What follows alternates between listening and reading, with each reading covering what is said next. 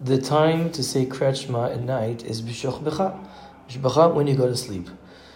What is that time? So the Chachamim say when 3 middle-sized, average-sized stars come out, Kochavim Binonim. The way to ensure that, in fact, that the Kochavim are Binonim, so the Rishonim say you have to wait for 3 small stars. That's why we speak of stars out. You have to wait for 3 small stars to make sure that the fact the stars that you're seeing are Binonim, so that you have to wait for 3 small stars. Now, the truth of the matter is, to work out Tzeis HaKochavim is a total balagan. I've been looking at different options over here, and different people have written about it.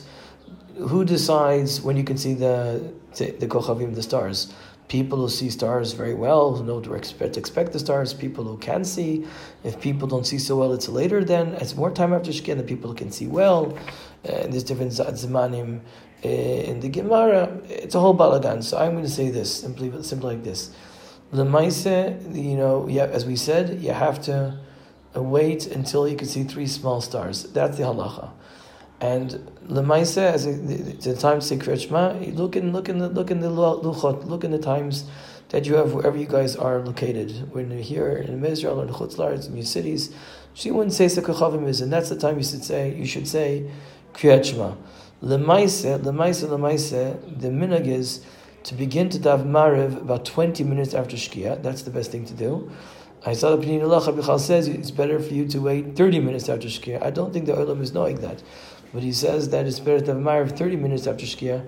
That's the best thing. If you daven in a minyan that they've already recited Kriyat Shema before the zman, so you have to say Shema afterwards when you finish. And some people say Vayam Shema, and some people say Vayomer, the 3rd parsha as well. As far as when Shmona Esrei for Maariv is concerned, so again, we already mentioned that that's a machlokas between Rabbi Yehuda and Chachamim in the Gemara, and we also mentioned that in Al Pidin, you can choose. Different poskim to discuss what does it mean you can choose. One day this, one day that, one day this, one day that.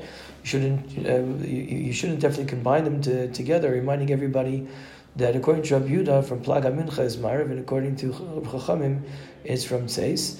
What we already mentioned before, I believe, is that you can't daven mincha Maariv between Plag and Tzeis, because if you're daving mincha after Plag, you're like Chachamim. If you're daving Maariv after Plag, you're like Rabbi Yehuda.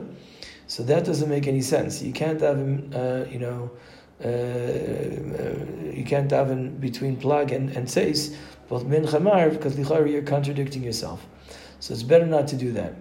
The best thing to do in a situation like this is that you should, if you're going to daven before Tzeis HaKochavim, you have to go say all 3 parshas of Shema after Tzeis HaKochavim. That's the best thing to do. The minhag in many, I see this in Chutz La'aretz, the minhag that in Chutz La'aretz people do daven mincha Maariv. They do back to back. They do that back to back because if you don't do it back to back, people are going to disappear. Certainly in the summer, where the days are very late, and so what people do is they daven mincha Maariv back to back, so people aren't going to come out again later on from Maariv.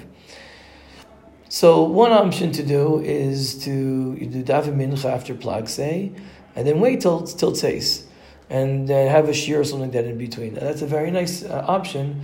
But as I mentioned, that doesn't really happen in many communities. I know this from London. When I was in London, people have mincha Maariv back to back because the Maariv will be after 10 o'clock and people aren't going to come. So the truth, it is brought down that the Rishonim, the first Tosas and Brachos discusses this, and people are some poskim aren't mekel. You daven mincha Maariv back to back. It might not be ideal, but it is. You don't have a choice. Then that's what you have to do, and then you should say Kriyat Shema again after Tzeis. Let's see. I'll just say this. There's a discussion. If a person is always makbid to daven Maariv after Tzeis HaKochavim, and say you end up davening in a place that people daven mincha Maariv together before Tzeis, right? As we said, that's a b'di'evet situation. So what should you do? So some people say it's better to have mincha Maariv back to back before Tzeis. This you have a minyan, and some people say no. You should keep your minhag, daven with them for minyan, but only mincha. Marav you should have an after Tzeis Kachavim. So it's mamash an opinion to say that it's better to have a Marav after Tzeis than to have Mincha Marav before Tzeis in a situation, in a back-to-back situation between Plag and Tzeis.